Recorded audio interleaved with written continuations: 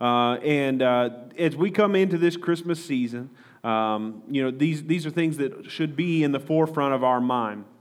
So I want to start by telling a little story. So there was this couple, and they had this home. It was their dream home. They'd purchased a couple over the course of their marriage, and they finally had their dream home. And it was a beautiful house, and it was backed up on a nice wooded lot. So if you looked out the window, you could just see the forest, and you see the trees, and you could sometimes see the deer moving around along the bottom. And so the husband, he just really, really enjoyed going out and looking out the window and just seeing the nature. Sometimes he'd sit out on the deck, but then sometimes you can't always sit out on the deck. Sometimes it's raining, sometimes it's cold, and so sitting out on the deck wasn't always possible. But he loved spending his quiet time with the Lord, just looking out on nature and just being with God and enjoying all that God had created.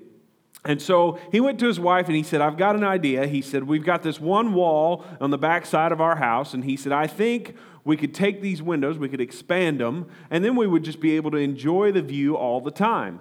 And so the wife, they talked about it because this wasn't going to be a small expense, and they finally agreed. They said, "Yeah, it'll make this is our home. We're going to live here for the rest of our lives. We want to really enjoy it the way we should." So they called in the contractors. They spent a good amount of money, and they blew out that wall that faced the forest, and they put in floor-to-ceiling windows. All right, so, and at first they loved it, because no matter what they were doing, day or night, they could just turn, look at that one wall, and you could look out and you could just see the beauty and the majesty of nature. They loved it. The problem was that they had a dog that also enjoyed the view. So I don't know if any of you guys are pet owners, but occasionally you will find some telltale signs that your pet has been there. And so this dog would like to, he liked to look outside. He might see a squirrel or a chipmunk or a deer running around out there. And so he would get right up on that glass and he would just put his nose directly on it. And as you know, put your nose on some glass, it's going to leave a mark. So here they had spent all this money and all this time and this effort putting in these floor-to-ceiling windows. And yet, every day when they walked into the living room or, where this window was, all they could see was these snout marks where this dog had just been slobbering and snotting all over the windows. And so it became a source of frustration. The man got to the place where he said, I can't even enjoy the view because all I can see is just the snot smear from Fido over here. And it became the only thing that he could see. He would walk into the room, and rather than seeing the beauty, rather than seeing the forest, rather than seeing the green or the beautiful leaves in the fall, all he saw was a smear of snot, right? And it became an issue for him. And so he decided, you know what? I'm in control of what I notice. I'm going to just try to get myself to where I don't even notice the snot smear. So he would walk in, and of course, he would try to just put it out of his mind. I'm not even going to think about it. And he would look, and he would just say, God, I just want to enjoy this nature, enjoy what you have given us. You've given us this beautiful home on this beautiful land, a beautiful view, but there's the snot. And he just couldn't get it out of his head. And so eventually his solution was not to train himself to not notice the dog snot because he found that he just couldn't do it. What he ended up doing was he hired a trainer to train the dog not to put his nose on the glass. So sometimes, we get distracted by things, and there are things that catch our attention. And many things will fight for your attention. But if we're going to have a good life, if we're going to live the life that God desires for us, we have to learn how to direct our own attention. See, you can't control what pops into your head, but you can control what you focus on. And it's the same thing. Almost anything that comes along, you can look at the positive, you can look at the negative. You can focus on the blessing in it, or you can look at the frustration in it. And we can get so lost in the distraction that it keeps us from seeing the blessing that God has for us. Well, we're entering a season that in the liturgical calendar is called Advent. Advent is from a Latin term. It just means coming, all right? And so this is a time when we prepare ourselves to celebrate and recognize the coming of someone. Who is that? That someone is Emmanuel, God with us. And so we're going to be looking at that today. And so if you have your Bibles and you want to follow along, we're going to be in Matthew chapter 1. So while you guys turn there real quick, I just want to point out this name Emmanuel, it doesn't come initially from the New Testament. It comes from the Old Testament. And so, but we're going to see how Matthew picks up this name, this prophecy that was given in the Old Testament, and he learns that this should be applied to Jesus himself. And so Matthew, when he tells his version of the Christmas story, he focuses on it from Joseph's perspective. He tells us what Joseph was thinking and how the angel came to Joseph and said, no, you don't have to divorce Mary. This baby is conceived by the Holy Spirit, and this is how things are going to play out. So he was giving us everything from Joseph's perspective. And as Joseph began thinking about, well, how is this going to work out? It says in verse 20, chapter 1, Matthew chapter 1, verse 20, it says, as he considered this, an angel of the Lord appeared to him in a dream and said, Joseph, son of David, the angel said, do not be afraid to take Mary as your wife, for the child within her was conceived by the Holy Spirit, and she will have a son, and you are to name him Jesus, for he will save his people from their sins. All of this occurred to fulfill the Lord's message through his prophet. Look, the virgin will conceive a child. She will give birth to a son, and they will call him Emmanuel, which means God is with us. So, when I was a child and I read this, it didn't make a whole lot of sense to me because it said, okay, here they're telling us you should name him Jesus because that means he will save his people. Jesus is actually a form of the name Joshua, and that's literally what it means. Yahweh saves. And so, I understood that part, but I said, I couldn't understand, well, why are they saying, you're going to name him Jesus, but his name is Emmanuel? I didn't understand that. I thought, was that his middle name, right? I'd always heard his middle initial was H, right? But the point is that it could be a little confusing. But what they were doing is they were taking this prophecy. See, when Jesus came, the early disciples, they had to figure out, what does this mean? And they had listened to him teach, and they had heard all the prophecies about the Messiah, and they were trying to look back at the Old Testament and see, how can we find how Jesus fits into this?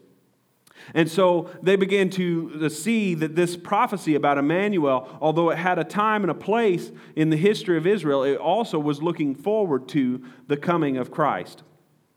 So this idea of God with us is something that we don't pay a whole lot of attention to. We're much more likely to pay attention to, when it says God is for us. We like that. That one comes easy for us. God is for me. And we'll go through Scripture and we'll find different times where it says God is for you. He's working on your behalf. We'll look at Deuteronomy 3:22 where it says, you shall not fear them, for it is the Lord your God who fights for you. That sounds good. I don't even have to do the fight. I don't even have to get my hands dirty. God's going to take care of it for me.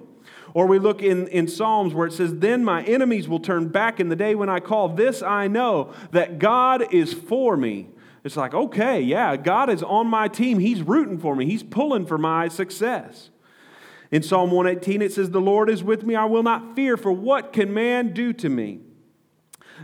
All of this, we see that God is for us, and it's an encouragement to us. And then finally, we look at Romans 8:31. It says, what then shall we say to these things? If God is for us, who is against us? Man, we like these verses. And I like it. Well, first of all, that's just easy, right? I don't even have to get into the battle, right? God's already got it under control. And we begin to look at God in different ways. When you think about God being for you, you might look at him as your patron or your sponsor, right? He's that guy who's up there and he's pulling the strings and he's lining things up and he's making the right introductions. He's working everything out for your good, right? And that's a comforting thought. We like that idea. Or we might think of God as, hey, he's my posse, right? He's got my back. I don't know about you, but I remember when I was in grade school, I saw a couple fights, and it always bothered me, when two people were getting in a fight, but then all their friends had to get in on it with them, right? It could never just be two people just working out their differences. No, I have to bring my 5 or 6 buddies, you bring your 5 or 6 buddies, and we're going to turn this into a playground brawl. And so, we think sometimes, well, it's like that. God's my posse. He's got my back. If somebody crosses me, God is going to protect me. Or we might think that God is just going to do the dirty work for us. I used to be a big fan of baseball when I was younger. I don't follow it as much anymore, but I remembered I didn't think it was very fair that the pitchers could just focus on pitching and they didn't have to worry about batting if they didn't want to. They could cheat and they could bring in a pinch hitter to do the work for them. I thought, well, that's not fair. If you're a baseball player, you ought to have to do the whole thing. You shouldn't be able to do part of it and then let somebody else do the hard part for you. But we sometimes think about God like that He's my pinch hitter. When things get too hard, He's going to step in and He's going to take care of my problems. We love to think about this idea that God is for us. All right, that one rolls off our lips so easy. And we also like the idea that God is in us, especially as Pentecostals. Oh, anything that talks about the Spirit being in us, we love that. Ezekiel 36:27 says, I will put my Spirit within you and cause you to walk in my statutes, and you will be careful to observe my ordinances. So notice that, I will put my Spirit within you. 1 Corinthians 3:16 says, do you not know that you are a temple of God and that the Spirit of God dwells in you? 2 Timothy 1:14, guard through the Holy Spirit who dwells in us the treasure which has been entrusted to you. And then, of course, Philippians 4:13, I can do all things through Him who strengthens me. We love to think about the Holy Spirit being within us and giving us power and giving us ability to do things that seem beyond us. And so, again, we hold on to that God is in us. All right, and I remember when I was younger, I was in, I don't know if it was in kids' church or at a youth camp or whatever, but I remember someone was trying to describe to me what the Holy Spirit is and what it does for you. And he gave me probably the worst theological statement I've ever heard in my life. But he compared the Holy Spirit to the little mushrooms you eat in Super Mario's, right? So it's like, yeah, you might be okay, you're Super Mario, but you eat that mushroom, it beefs you up, you get big, you get powerful, and you can do things that you couldn't do before because the Holy Spirit is empowering you. And so while I applaud their effort to try and teach me about the Holy Spirit, that's probably not really what God was going for there. But we get this idea, and we love this idea that the Holy Spirit is within us, it is empowering us, it's allowing us to do things that we wouldn't be able to do on our own. As Pentecostals, we love signs and wonders. We love those services where people are singing and the tears are flowing, the mascara is all the way down in your beard, right? We love it. We love to hear stories of people being healed and seeing these miracles where things happen where there's no explanation for this. It could only have been God, right? Only God could have made that mute person speak. Only God could have opened that blind person's eyes. Only God could have gotten that person up out of that wheelchair and healed their legs so that they could walk again. We love those things. Why? Because it allows us to point and say, look, God was at work in this place. And so we love to hang on to this idea of God in us, right? The Holy Spirit is awesome. And as Pentecostals, if you did away with the Holy Spirit, we wouldn't even want to come back, right? We love it that much. But something we don't think about as much is that God is not only for us, and He's not only in us, but God is with us, all right? And so that is what we're looking at today. This name Emmanuel, it was important to Matthew. He pointed it out at the very beginning of his gospel. Sometimes I try to put myself in the place of the author that was writing whatever portion of the Bible it is. Sometimes it's one of the prophets recording his prophecies, for the people so that it would be written down, so that it would be preserved for future generations. Sometimes it's Moses writing down all the oral traditions, putting them down so that his people would have their story of God and know exactly this is what God did for us. This is how God brought us out of Egypt. And here we look at Matthew, who's sitting down to write the story of Jesus. He says, this is good news. Everyone needs to hear this news. I need to tell this story. And so what stood out to him? He pulled in this idea of Emmanuel, that God is with us. And so we see that Emmanuel, God with us in verse 23, and then we see it at the end of the gospel as well. In fact, the very last words in the Gospel of Matthew in 28:20 is Jesus speaking to his followers, and he says, behold, I am with you always, even to the end of the age. So Matthew, when he writes this story, we can see that this was not just some throwaway idea. He actually bookends his gospel with this idea that God is with us. All right? Why is this important? Well, because he's writing to a congregation or to a group of people who no longer had Jesus walking earth with them. And they had to understand, what does it mean to say God is with us? Well, it's from the Hebrew term, Emmanuel. It's a compound word, Emanu, which means with us, and then who's with us? El, God. All right? And so it comes, again, out of Isaiah. It was a prophecy about to King Ahaz to explain that God will be with you. The Israelites were under attack. They were not in a good place, and the prophet Isaiah came and delivered a message from the Lord and said, God will be with you. A child will be born. He'll be named Emmanuel as a sign to you that God is with you. So, and then Matthew takes that idea and he brings it forward. He says, hey, listen, that wasn't just for the Jews, hundreds of years ago, which for him it was hundreds of years ago. For us, it's now millennia ago, right? So it's not just that God was with them back then, he's with us now. And so we might say, well, that's a cool idea, Matthew, but what does it mean for me, right? Well, there's several things that we can take from this idea that God is with us. Well, first of all, it can give us a knowledge and an understanding of what's going on. And for some of us, that's very important. For some of us, we have to figure things out. We've got to think through all the ramifications. We got to have all the answers. We got to see, how does this work for us? And so for us, that knowledge that God being with us was always a part of God's design for us. You look all the way back in the Garden of Eden. You look, God was in the garden with Adam and Eve. It didn't say that he just put them in there and he watched them like, someone with an ant farm, right? It said that he came into the garden in the cool of the evening and he walked with Adam and Eve. That was God's design from the get-go. That was why he created us. So many times we think, well, why am I here? What's the meaning of it all? What's the purpose? God made us, and he created this world, and he put us in this world because he wanted to be with us. And so we see that, that was always part of God's plan and God's design.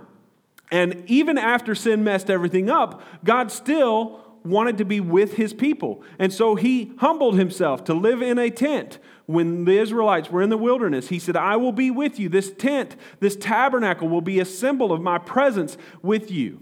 All right? And then once they entered the promised land, and he gave them the instructions, build me a temple, right? So that can be the symbol of my presence among you. And so if you lived in Jerusalem and you wanted to know, is God here? All you had to do was look up on the hill and you saw the temple there and you knew that is a symbol of God's presence with us today. When Jesus came and he lived among us, God was with us then. He came down. He didn't leave us to our own devices. He came down onto this earth, dealt with all the things that we have to deal with, and he was with us in that. And then after he left, he sent us the Holy Spirit so that God still remains with us. So we see this idea that God with us is something, it was part of God's plan all along. And we understand that in the future, someday, we will be with God once again, face to face in heaven. And so for some of us, this idea that God is with us, it's a piece of knowledge. It's a puzzle piece that helps us figure things out. For others of us, it's a source of comfort. All right, Psalm chapter 23, verse 4 says, even though I walk through the valley of the shadow of death, I will fear no evil. For what? For you are with me. Your rod and your staff, they comfort me. Now, again, I never really understood that when I was younger. How is the rod and the staff going to comfort you? Because the only other Bible verse I knew about the rod was spare the rod, spoil the child, right? I'm not even sure that's in there, right? But all I knew is that one got said to me a whole lot. But anyway, I didn't understand how the rod was comforting. But for a sheep, knowing those little touches from the rod and those little touches from the staff let them know that, hey, I'm still here. I'm still looking out for you. I'm still watching out for you. So this idea that God with us, for some of us, is a source of great comfort. For those of us who need those little reminders, God will give you reminders of his presence. We have short-term memory. And that applies to all areas of our life. We have a tendency to remember what happened most recently. You know, and you see it sometimes. You know, we're big sports fans at my house, and sometimes we follow different players as they go on from college, and then they play in the professional leagues and all that kind of stuff. And it's so awkward sometimes when you get to the end of their career where it's like, man, they've worked so hard, they sacrificed, they sacrificed their body and their health for the benefit of this team and to make things work out. And then you come to the end of the career, and then they don't get the contract renewed, and they get let go from the team, and it's kind of awkward because it's like, well, what have you done for me lately? And the thing is, sometimes we can get that way with God. You know, if we begin to feel like, you know, God, I haven't heard from you lately. You're not speaking to me as clearly as you used to, or I don't know really what's going on. And so even though I recognize that in my past you've done some mighty things to help me, I'm going to begin to doubt you now because I can't see the answer now. And so for some of us, we need those reminders of God's presence. So that's why we need to meditate on this idea that God is with us. All right? For others of us, this idea that God is with us is a source of hope, right? Some of us have had a pretty rough road to hoe in life. You know what I'm saying? Some of us, circumstances that come against us, it's like, man, they don't deserve that. You know, and sometimes it can feel like you're getting kicked while you're down. And so this idea that God is with you is a source of hope for you. And if you focus on this idea that God is with you, it can be a source of hope. Charles Spurgeon said, if God be with us, we have all sufficient strength, for nothing can be too difficult for the Lord. If God be with us, we're always safe, for none can harm those who walk under his shadow. Oh, what joy we have here. Not only is God with us, but he will be with us as individuals, as families, and as churches. Is not the very name of Jesus, Emmanuel, God with us? Is not this the best of all, that God is with us? Let us be bravely diligent and joyously hopeful. This idea that God is with us, it's a source of hope. And I got to tell you, sometimes you look around and it's hard to find hope. You begin to see that, you know, I mean, eventually we realize that we will face a situation that is hopeless. It will come in all of our lives. Why? Because it's appointed unto men once to die. At some point, we're all going to get to that place where the doctor says, that's it. That's all I can do. It's over. You know, that's just how it works in life. And yet our source of hope is that God is with us. But here's something further. God with us is more than just something we know. It's more than just a comfort to us. And it's more than just a source of hope for the future.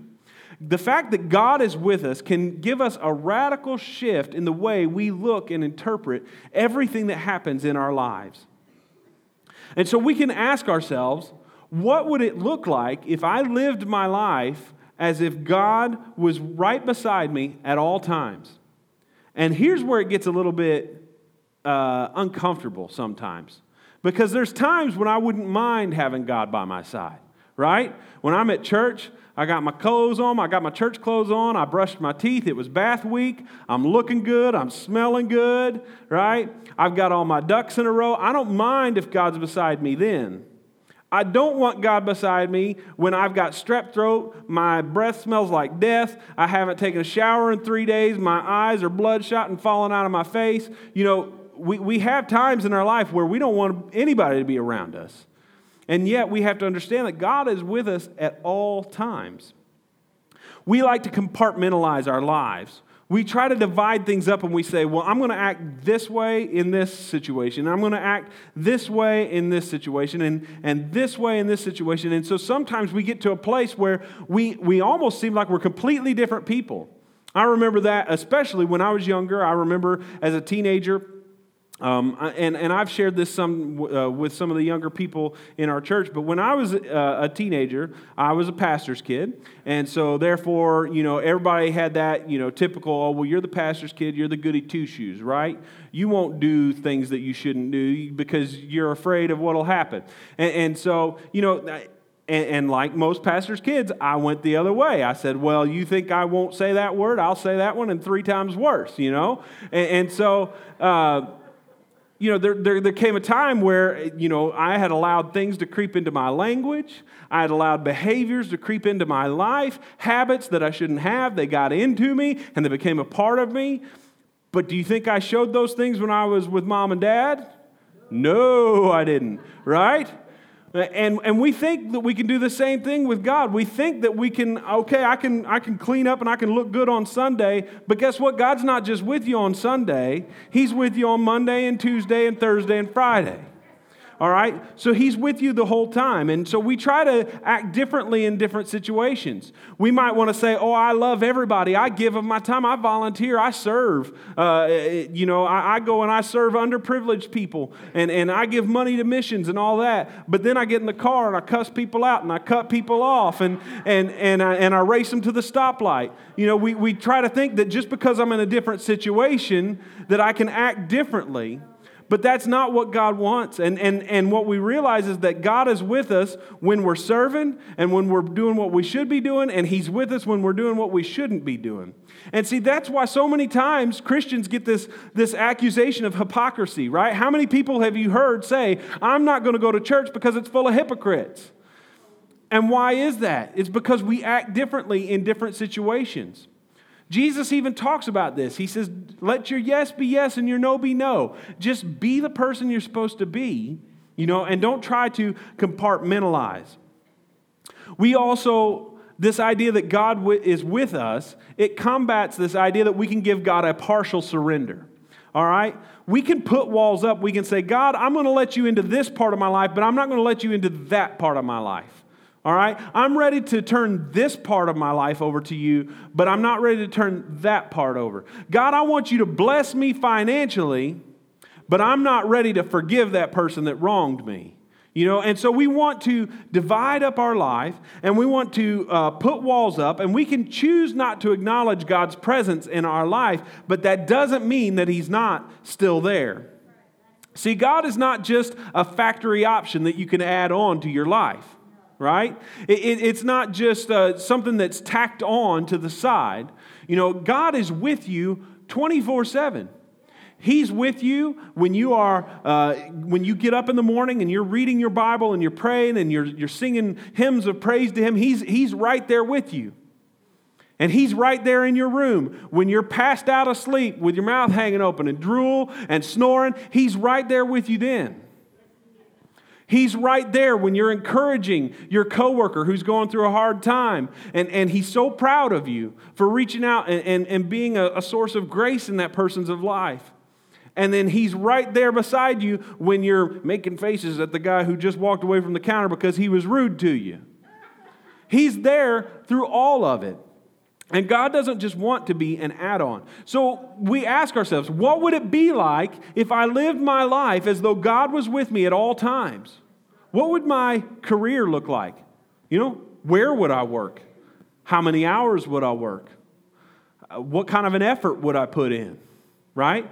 We ask those kinds of things. What about my family? How would my family look if I realized that God isn't just with us when we're sitting on the pew and all of us are lined up, right? But God's also with us at the Thanksgiving table where we're screaming at each other because someone brought up the president or whatever, or someone badmouthed my team. We have to understand that God is with us.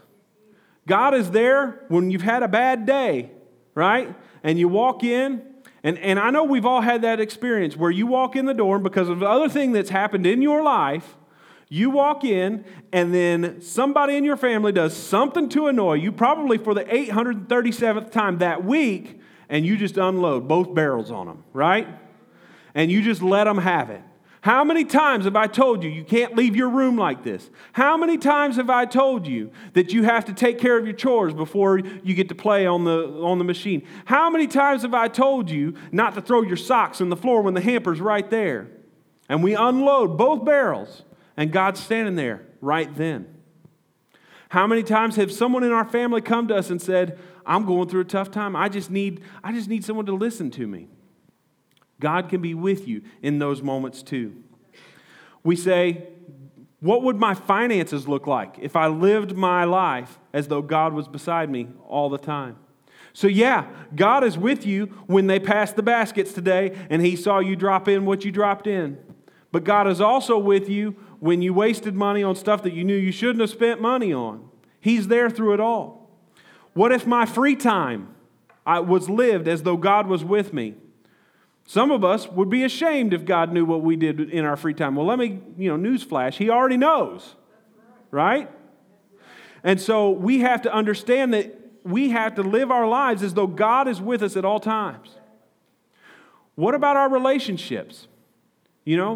How many times are we hanging out with people we know we shouldn't be hanging out with?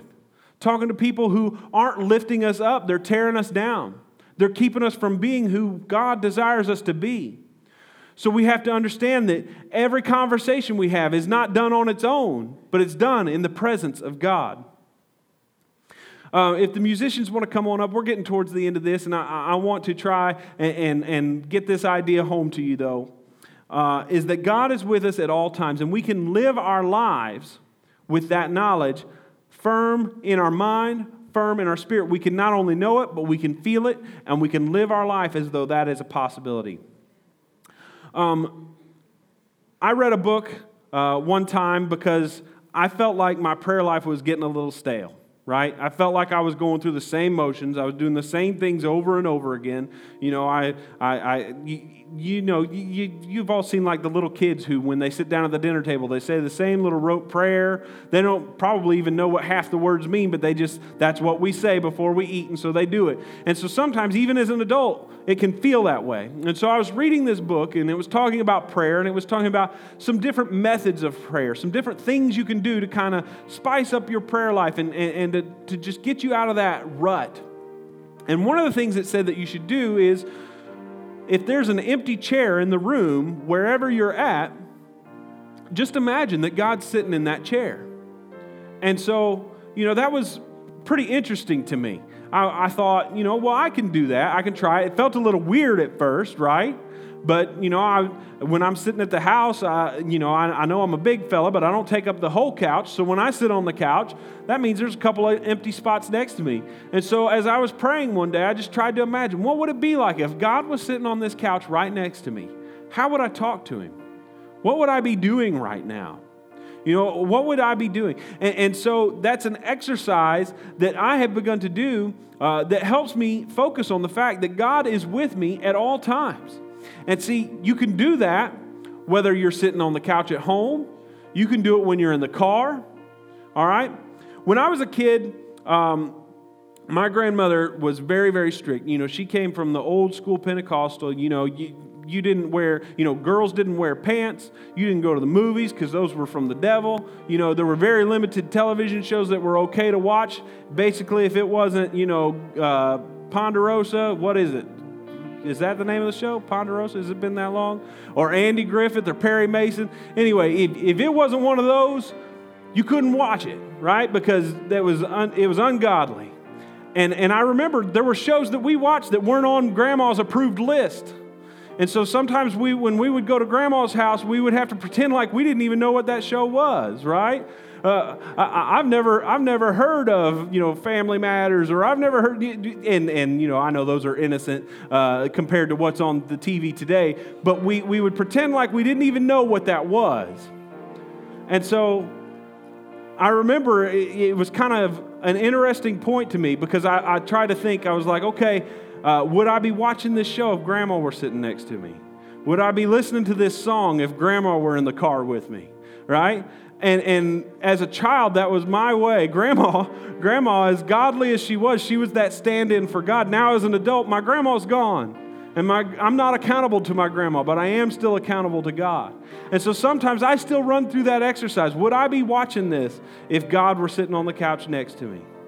And so we have to understand that God is with you. God is with you in your best times, and He's with you in your worst times. He was with you when you got a promotion at work because they recognized the contribution that you'd given. They gave you a pay bump. Maybe they gave you a title. They might have even put you in an office. You got an office with a door. You're not even in a cubicle anymore. You got a door. Man, you're moving up in the world. God was there with you. He was rejoicing alongside of you. And He was also there when you bombed that presentation and you got in trouble. God was there when you did something you shouldn't have done and you broke a policy and you got fired. He was there for that too. God is with us in everything. God is with us when we exercise self-control, when we avoid temptation, when we don't do those things that are a constant battle. How many of you guys have a battle that you have to fight pretty much every day in your life? I do, right? I do. There are certain things that become habits, that become strongholds in our life, and we have to fight that temptation. And so God is with you when you won, when you beat that temptation, when you won that struggle. But He was also there when you fell off the bandwagon, right? He was also there when you fell short.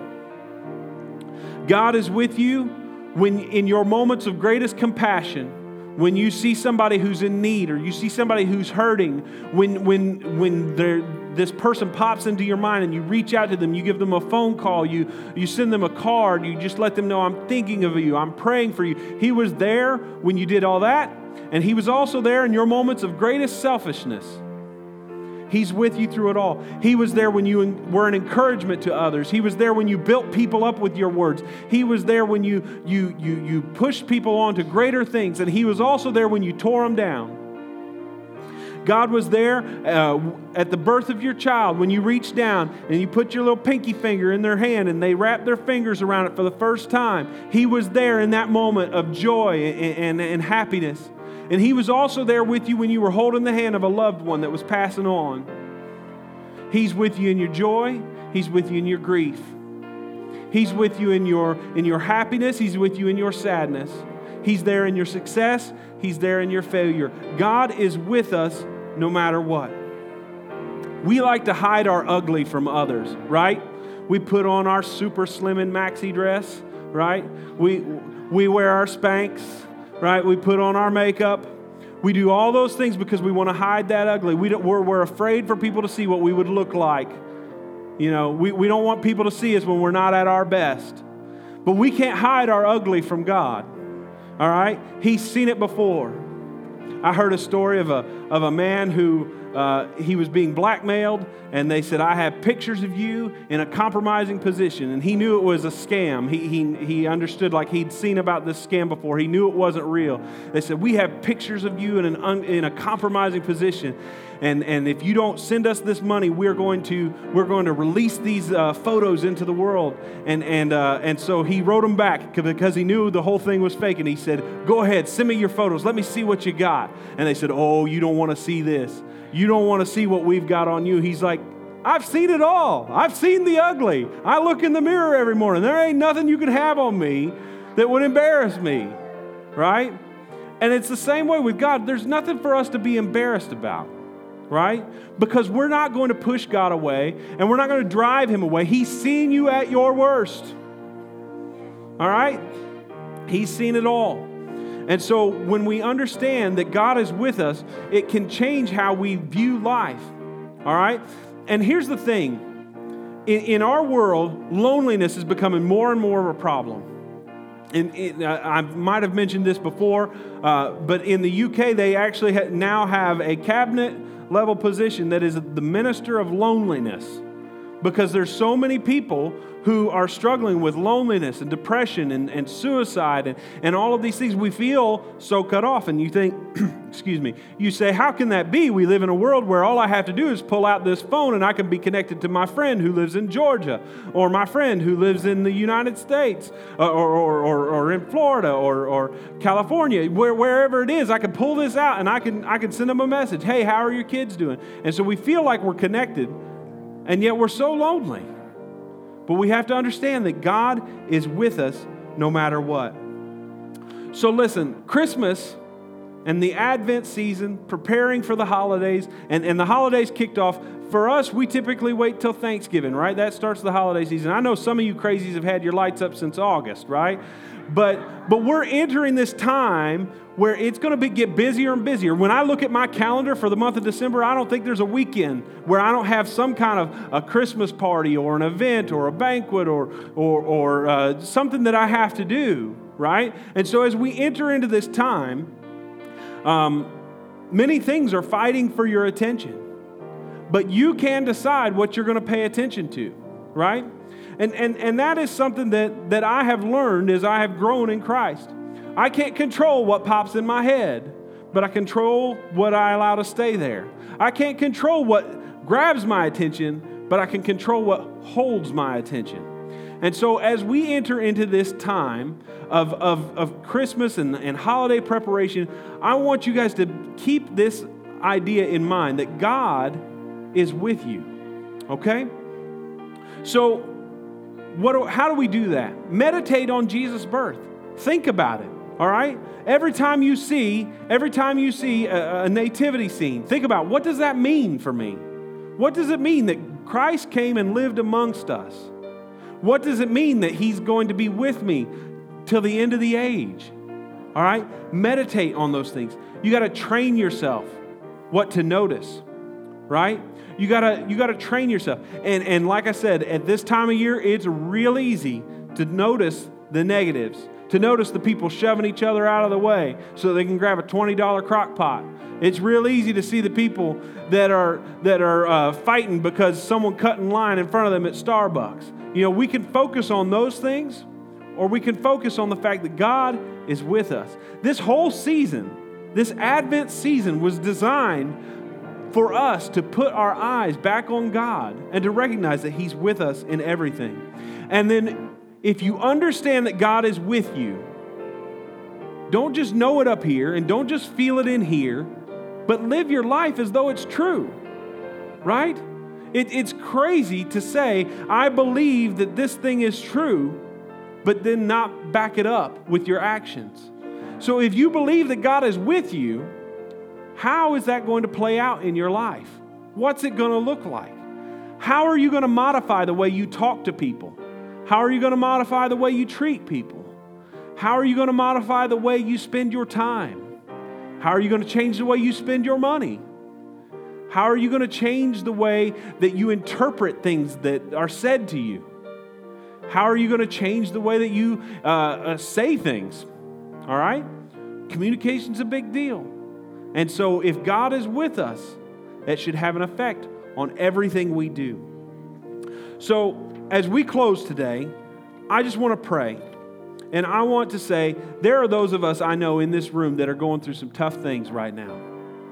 There are people in this congregation that have family members that are sick, and it doesn't look good. There are people in this congregation that are having relationship issues. Maybe it's with a spouse or a child or a coworker or a neighbor or distant relative. There are people who are just dealing with some things with financial struggles. And in all of this, we need to understand that God is with you, all right? And He's for you, and He's in you, but most of all, He's with you.